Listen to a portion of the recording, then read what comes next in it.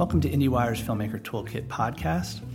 I'm Chris O'Falt, the editor of the Toolkit. And one of the things that we're going to be doing with this podcast is we're going to be talking to some of the best filmmakers working today and learning how they make films, how they write scripts, how they approach shooting, who their influences were, how their career started. And we're so lucky because our first guest today is the great Ira Sachs. Ira's new film, Little Men, tells the story of two boys who become fast friends, Jake and Tony, when Tony's grandfather dies and he moves into his grandfather's building. But, things get complicated when Tony's parents raise the rent on Jake's mother, who runs the struggling dress shop downstairs. And it's a perfect example of what Ira does with all of his movies. He takes these issues from life and from the world, these societal issues, and he perfectly folds them into the script. And so that's one thing that we're really going to cover today is how he builds issues into his script successfully, where so many independent filmmakers struggle with that. We're also going to talk about why he doesn't rehearse actors, and also about the community that he's built here in New York around queer art film. And what was interesting about this is it's not just a community that he's built and he's mentored a whole generation of queer artists here in the city, but it's how important it is to him as a filmmaker and what it's meant to his career. So I'm really hoping you enjoy this. Ira Sachs, our first guest. This clash between different races, between different cultures, between people of different classes, kind of built around this issue of real estate and gentrification. And you crafted such a human story around that issue. And I'm just assuming, I read this morning that you've lived here since 1984. I'm assuming this had to stem from personal experience and things that you've seen? Sure.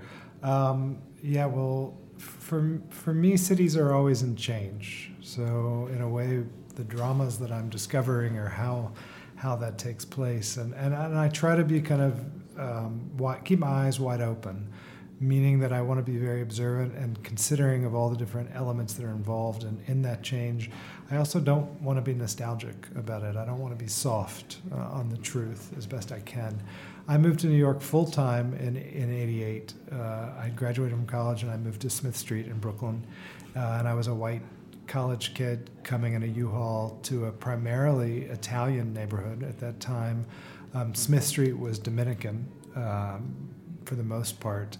And so it was on the corner that I lived on Smith and DeGraw, it was really a crux of these different communities trying to all live together. And I will say, I got there in 88. There were 3 social clubs on the corner that I moved into, and by early 90s, they were all 3 gone, the Dominican social clubs, because there wasn't space anymore. So the stories that you find in that corner were really inspiring for Little Men. And so how do you take something like a societal issue like this? And I say this because I see a lot of independent films, and a lot of independent filmmakers are trying to have a conversation about the things that are going on in the world. And I often find when they try to tackle a societal issue, them to be failed simply because they're not baked into the story or the filmmaking. And I feel the exact opposite of, we could be talking about Love is Strange here as well. I find the exact opposite of with your story. So I'm wondering, what's the starting point? How do you take those observations and fold them into a script? For me, and I do teach now and younger filmmakers, and something that I literally am always thinking while I'm on set, which is I never want to point. I never want, if at any point I feel that I'm trying to draw attention or underline something about a character or a piece of dialogue is doing that for me, then I try to lift it out, because I want everything to emerge really from character and from story.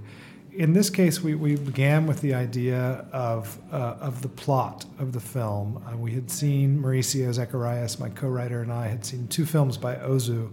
The first was called I Was Born But. The second, he remade his own film in the 50s called Good Morning, and they're both about kids who go on strike against their parents, and we thought that would be a really good plot for a story. It's kind of the log line of this film. And then we begin to sort of build on that idea from our life experience and from things that we share with each other. In this case, Mauricio's family, he's from Rio. He lives here in New York, but while we started to work on Little Men, his family was going through an eviction process with a woman there who they owned the store, and she was the shopkeeper, and she had stopped paying rent. And I was hearing new chapters every time we met at a coffee shop on 23rd Street. A new piece would come in, and I kept thinking, this is really, really dramatic, and also there's two sides to this story. I know the woman has a side, and I'm hearing the side of Mauricio's family. So that became part of our story. It felt like a good reason for these kids to get in trouble with their parents and cause that strike, and in this case, they stopped speaking.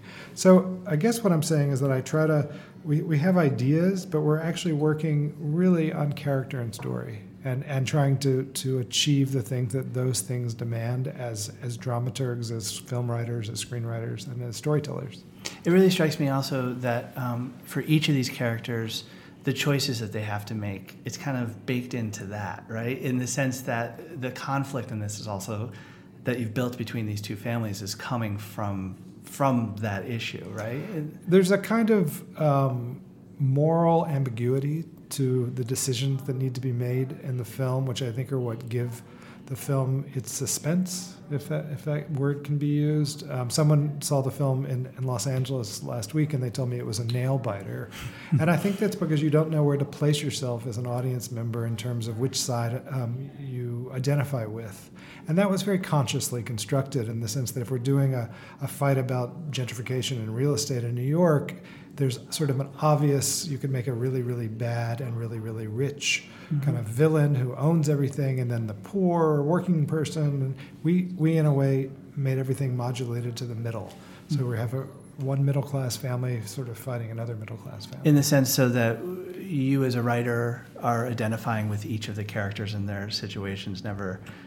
Well, that's, I think, what I always hope to do, and try to where I position myself as a filmmaker. There's a great quote by Jean Renoir in Rules of the Game, and it's a line of dialogue, and it's the terrible thing is that everyone has their reasons. Mm-hmm. And I think that's kind of where the terrible is the word there that seems to me most provocative, because that's where drama is the terror of decisions. Mm-hmm. I'm curious, going back to, I've spoken to a lot of filmmakers who, when they're talking about getting started off, talk about your class. And I imagine this is something that you see kind of firsthand as a teacher. And and I know, I used to teach at Wesleyan, and I saw the same thing. People that were excited about film, but also so excited about wanting to say something about the world or build the issues that are in the world into their stories. Mm-hmm. And I'm curious, I don't know if that's something you've experienced at NYU, but what are some of the most common mistakes that you see with that in screenplays, and what advice do you have for them? Gosh, for me, the biggest advice I have for my students is not to take their teachers too seriously. Really, I feel like once you hand over the right to make your own authentic choices and instinctual choices around a work of art, then you water down what you're doing, and you lose direction. It's why when a film is taken over by a Bond company, for example, nobody's happy. Mm-hmm. Nobody wants the filmmaker to lose direction. So I'm always encouraging students not to listen in a certain way. I am also, I think, I try to give people permission to value their own experience, which is harder than it seems to do. I think people often feel like their stories aren't interesting enough or important enough, and I'm always like, make a film about your mom. Really, just start. Who's the most interesting person you know? And go shoot them, because something about that will be full of density. You can't fake that density when you're making something. So, in a way, that's what I have to remind myself. And I think the challenge is when you're taking that work and trying to enter into the marketplace. How does that work that's very personal find a space that's meaningful? And in a way, I've come to see that the shop in Little Men is a sort of metaphor for that kind of cinema. That it's hard to hold on to that shop, mm-hmm. but that there's value in it. That's one thing I actually wanted to talk about. Really, and I don't know if this is correct or not, but it seems with the last two films, and I hope this is true. I'm sure it's not easy. I'm sure someone's not just cutting you a check and you're making the film, but it seems as if you have found a way to have a regular output. Like this seems like a good, like once every 2 years you're able to bring one of these out. And I'm sure once again, it's not easy to make it, but is there something now where it's a little bit less of a struggle? You know, you're going to make one and you've got your footing as an independent filmmaker? It's always a struggle, but it is certainly less of one than it has been at other stages of my life. I think that sustainability is always an issue. I think for my generation of independent as well as queer filmmakers, very hard to stay in the game and be able to tell these kinds of stories over and over again. I've gotten a lot of support from sort of a community that I've been involved in creating. I run a nonprofit. I'm the executive director of an organization called Queer Art, and we run a series called Queer Art Film, and we run another program called Queer Art Mentorship, and it wasn't really my reason to begin to make these things, but I've actually found that in doing so, I'm supported by the community that I've created. I do find that I now have a group of people who believe in what I'm doing, and I've also created a brand to be factual in the sense that there's some idea and there's some trust in that brand, and that it will have a viability. I actually wanted to talk, I was going to save this for the end, but I wanted to talk about Queer Art Film because when your name comes up, a lot of people do talk about both your role as a mentor and as a community builder. And so, I mean, I'd love to talk about that program a little because I believe it's grown. I mean, I know there's the monthly IFC screenings, which I'd love for you to talk about, but also a kind of a generational kind of mentorship program that's kind of stemmed from it. I moved to New York in the late 80s, and it was the height of the AIDS epidemic. And many of the generation that was just before me disappeared, and there was a decimation of that generation, particularly in New York and for me specifically among artists. And I always found as a filmmaker I was trying to invent my own wheel, and it took a lot of work. And if I hadn't had a certain kind of fortitude, which I think I do have, then I don't think I'd still be making these kind of films. And so I've tried to create something which serves as a kind of ballast against that the absence of that community, as well as the absence of a capital to make queer stories.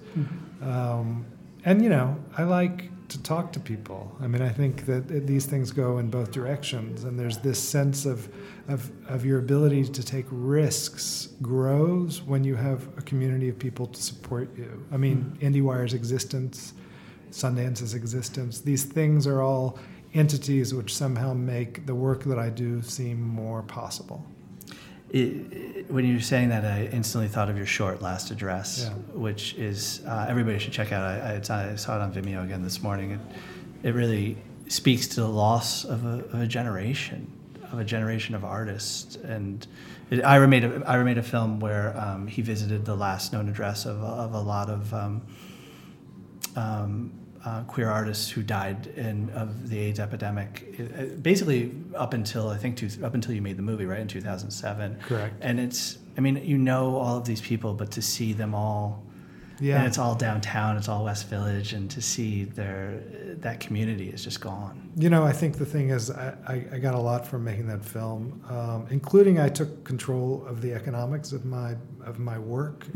So I'd been working at that point for 3 years on a film called The Goodbye People, and I had a big indie cast and all these names, and I couldn't raise $1 in a 3-year period. It was 2008, so it was a particularly bad time. And then I made Last Address because my students were making short films, and I spent $2,500, and I made it at the top of my aesthetic potential as an artist, and it turned out well, and it had value. And I kind of have stayed in that direction, which is that I don't look outside of my own sort of. I definitely look outside of my own pocketbook, but I don't look beyond, and I certainly don't look to Hollywood to allow me to tell the stories that I tell. Would you consider, though, I don't know, someone comes along, wants to do a TV series, someone wants to do a bigger film, or are you with I'm thinking Love is Strange and I think Little Men, too, are really going to find an audience. Do you want to stay in this realm? Yes and no. I mean, yes, I do want to stay in this realm, and Mauricio and I are beginning a new feature, but I'm also writing something for HBO, and I'm writing something for Paramount, and so I'm open to new experiences. I'm never sure that I'm the right person for them to hire, to be honest, because I think what I offer tends to be very much my own, and I'm not sure it's for mass consumption, but we'll see. I'm writing a film about Montgomery Clift for HBO and Matt Bomer, and then I'm adapting a book. Oh, he'll be perfect. Yeah, he'll be good, right? Yeah. And then I'm adapting Tim Murphy's book Christodora, which is coming out this week as a miniseries for Paramount. Oh, wow. But we'll see if those, it's times keep changing. My understanding is that you don't rehearse actors. That's correct. How do you work with actors? Sidney Pollack, the director, was the executive producer on 40 Shades of Blue, and he was the man. I'd come from a theater background, and he was the guy who told me that I didn't have to rehearse, and it was a great light bulb went off in my head, because theater, where I'd come from, you really need to repeat yourself over and over again on stage. Film, you actually just want to capture something that's going to happen once and for the moment in which the camera is on. So what I've found is that I want as little conversation around subtext and motivation. I want there not to be a dialogue between myself and the actor that the actor is thinking about when they arrive at the set and perform. I want what happens on screen to be between the two actors in the scene. So I kind of try to disappear. That said, when you shoot a film, you're actually working for 4 or 5 hours or 8 hours or whatever on one scene. So there's forms of rehearsal that are going on in there. They're just not predetermined before the day of the shoot. So what Greg Kinnear, I was just with him in Los Angeles, and he's really wonderful in the film, and he's such a natural actor. He said the process for him felt like when he arrived at the set, everything was there, and so what was being asked of him was to be present. And then what comes from that, you don't know. That's the unexpected, and that's the excitement of shooting. So he's taking from the script what's there, like what you need for him to have is in there. It's the script, but it's also the world that I build around him. So, for example, at the beginning of Little Men, there's a kind of gathering after a funeral, and he's a character, and he lives who's inherited his father's house. He's in a neighborhood that he grew up in.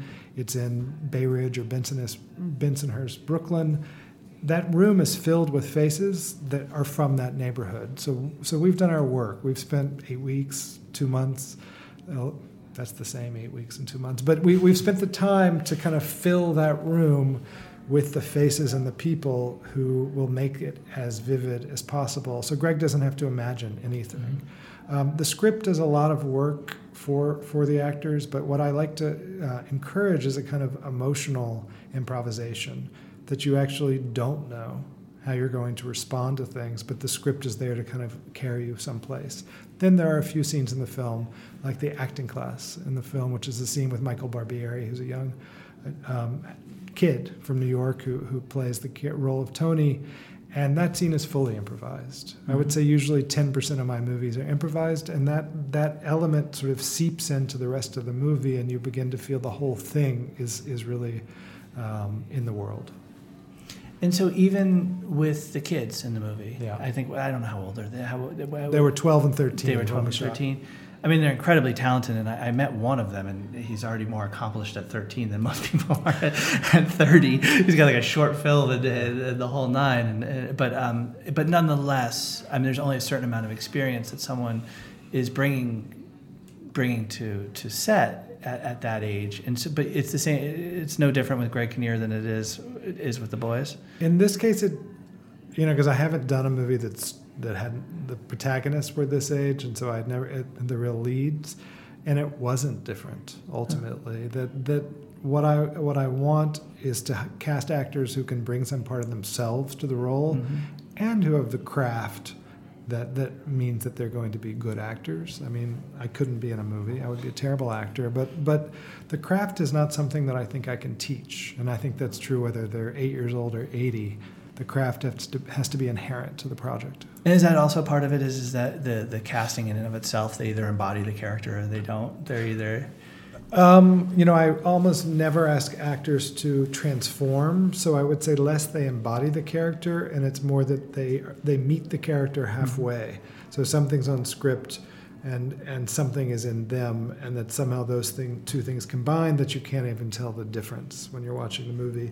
But I'll make some adjustments. So, for example, in this film, the character of Tony, one of the boys in the script, was practiced capoeira, Brazilian martial arts. Michael Barbieri, who played Tony, we sent him to a couple of capoeira classes, and it was absurd, and that wasn't going to work. That's the one where they're like on their hands. It's very hard. The slaves were like using dance as a way to build a revolt. And exactly, the whole revolt thing. It wasn't going to happen over a summer, but he'd been studying at Lee Strasberg since he was 9 years old, and so he was studying to be an actor. So the character became a kid who was studying to be an actor. Mm-hmm. And you say improvise, but I have a sense in watching your films that they're blocked, that there's something very precise. I don't sense a looseness. No. And kind of your approach to filming, I mean, the word I think people would use is minimalist, but I think of it as more as there doesn't seem to be a lot of setups, and you seem to be very precise in where the camera is. And I mean, what happens in the filming process for you, and in terms of the camera of bringing your story to life? Well, you say minimalist, but with Little Men, I actually think of it as modernist in some ways. That there's a simplicity, and that there is a specificity to the image and to the storytelling, which is unembellished but precise and also emotional. There is an emotion to the image. I would agree that my films, I mean, as I said, my films are just, I would say 10% improvised, and you can generally tell which scenes those are, and they tend to be group scenes. And sometimes when I'm shooting, something won't be going right in a dialogue, and someone will say, "You sure you don't want to let it loose and let it go?" And I'm always like, it's always tempting, but I know from experience that for me that's never the answer. That more is not always more, and that really something else is probably not working in the film, and that's where blocking becomes so significant. Sometimes what needs to happen is you need to slow down that scene or move an actor over here, and then it comes alive. But it doesn't tend to be a problem of script. It tends to be a problem of craft and construction that you're working on. And that's part of, and so finding that preciseness is also part of the blocking process with them? It is. It's a part of every process. This film, I would say that when I think of the word precision, I think more of the editing that was involved. It needed to be, I worked with Afonso Gonçalves and Molly Goldstein on this film, and I've worked with Afonso on all my features, so it's been a long career, and Molly brought in some amazing new ideas. And this film had a kind of gym-like quality that meant we needed to get it to its exact, without being airless, we needed to refine and refine and refine until the film began to breathe and to shine. And so that was the precision that I hope is in the final cut. You brought up Ozu. I'm wondering whether filmmakers you're kind of in conversation with and that you're drawing inspiration from. Piala. Maurice Piala is someone that for the last 20 years, I think I was thinking, because I've been watching, MoMA's doing this retrospective, and I've been watching all the films, and I sort of feel like I began with Cassavetes, I got to Loach, and now for the last 20 years I've been in a conversation with Piala in terms of how to, and I'll never beat him. I will always be less than, but he continues to inspire, and Anos Amor and his first film, L'Enfance Nue, Naked Childhood, were both very influential for this movie, as was Jean Eustache, My Little Loves, Mes Petites Amoureuses, is a beautiful film about childhood, told with such visual precision. And I would say that Ozu continues to be, for Mauricio and I, a filmmaker who gives us permission to focus on the intimacy of everyday life and believe that we can find something monumental there if we work hard enough. I caught up on my Pilates education with the retro that was up in Queens. I think it was a few months ago. It seems like that's something that's now kind of up on an exalted level for you. What is it about him that's really that you're reaching for? I think it's the energy of the encounters between people, the intimacy of those scenes, the danger emotionally, and the honesty that I think the films have. It's raw and rich, and I believe it documents, almost like Proust, the feeling of what it means to be alive. I think we should leave it there. Ira Sachs, thank you so much for coming in. And everybody, you need to go see Little Men. It opens this Friday. It's open, this Friday is Los Angeles and New York, is that right? Friday the 5th, it opens in New York, and then on the 12th, it opens in Los Angeles and other cities. All right, so New Yorkers, you're going to go this Friday. Thank you so much, Ira. Thanks, Chris. It was a good first time for you.